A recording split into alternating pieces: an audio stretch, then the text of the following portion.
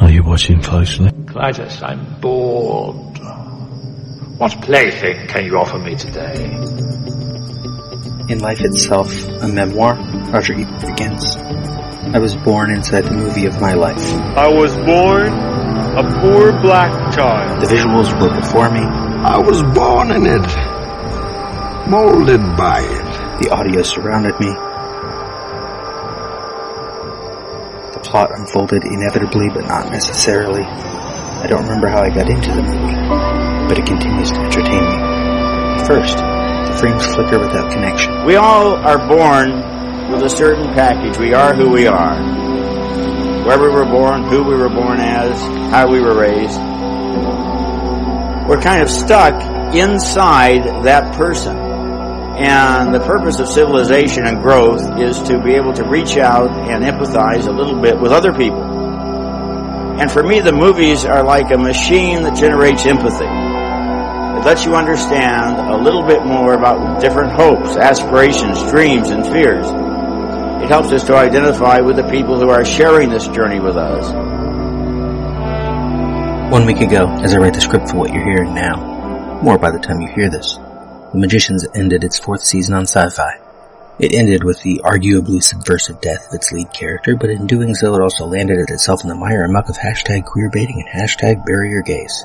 Because that character, Quentin Coldwater, was also half of Quelio, a homosexual ship that had attracted to the show, or held the attention of, LGBTQ viewers. Additionally, from the opening scene, we've known Quentin as a depressed, at times suicidal character, and his sacrifice, however literarily, cinematically noble, was still self-sacrifice, finding value in his death, and this handling of mental health in a show that invited viewers with their own mental health issues was sloppily negligent at best, actively dismissive, and potentially dangerous at worst. The outrage was immediate, some because, of course, the lead character we've been following for 4 years is gone, much because, on the other hand, we were promised something out of the ordinary and now the show can never deliver it. In the age of Twitter and Instagram and Tumblr, parasocial grief is no longer a disenfranchised thing, but a thing to be voiced openly. The rage and the sadness was palpable. Some examples. No. My usual methodology is to quote a lot of sources. Let other people's words make my arguments for me. It's a good methodology, don't get me wrong, and I'm damn good at it. But not today. I will offer an oft-cited line this week from the co-creator of the show, Sarah Gamble, in an interview with Vulture, about, quote, the gift that people give us when they die. Never mind for a moment those of us who suffer from depression, those of us with inclinations towards self-harm or suicidal ideation. I want to talk about storytelling for a moment. The noble sacrifice is a time-honored tradition in stories, fictional or historical. But what does this idolization of death get us? We live in the past, and so many of our heroes are dead. We need more living heroes. We need more stories in which living, even when it is a struggle to do so, wins out. No more noble sacrifices, at least not sacrificial deaths. Sometimes, obviously, the struggle is the sacrifice. We put our efforts into making other people's lives better, into making the world better. That is sacrifice. But it is not this romance with death bullshit that really is too damn easy when it comes to writing. And I've written the noble death. I've enjoyed stories with noble deaths. Hell, on some level I can appreciate the attempted subversion of the whole notion of the quote-unquote lead character in killing off Quentin when there is another season to come. And there is even some defense in how Quentin's character is different from other hashtag barrier gays deaths because he is the lead. Like him being queer should be his plot armor, and he can never die. But fuck all that. I don't care. I can make those arguments. I could probably make them convincingly, but I don't want to. Plenty of fictional characters get plot armor all the time. It's the whole imbalance of the past, really. Stories and stories built around white cis-het men battling and dying nobly.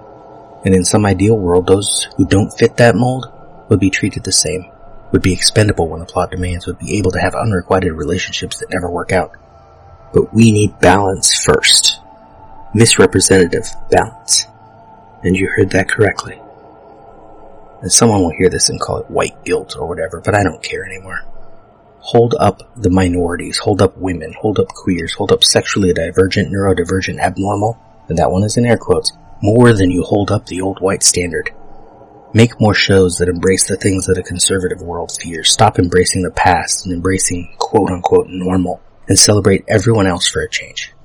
Make more shows like The Magicians that offer nuanced heroes, nuanced villains, offer us humanity in the most horrible and horribleness in the most humane, offer us love in many forms, sex in many positions, skin in many colors, new combinations of race and gender and character that belong in the bright light of Fillory far more, unfortunately, than they belong in the more drab color of earth. Give us more, give us better, give us something extraordinary, bold, strange, and beautiful. And when that is the new normal, we can reconsider the noble sacrifice. In the meantime, your life has value now. Anyone who tells you different is toxic and wrong. Peaches and plums, motherfucker. Cut. Perfect. Wait a minute, Doc. Are you telling me that you built a time machine? A Mandalorian! Why would you create such an abomination? This is the weapon of the coward. The stuff that dreams are made of. The passport to another world. Should I be writing this down? Cut. That's a wrap. It's over, Johnny. It's over! Nothing is over! Nothing! You're still here? You just don't turn it off! It's over. Go home. Go.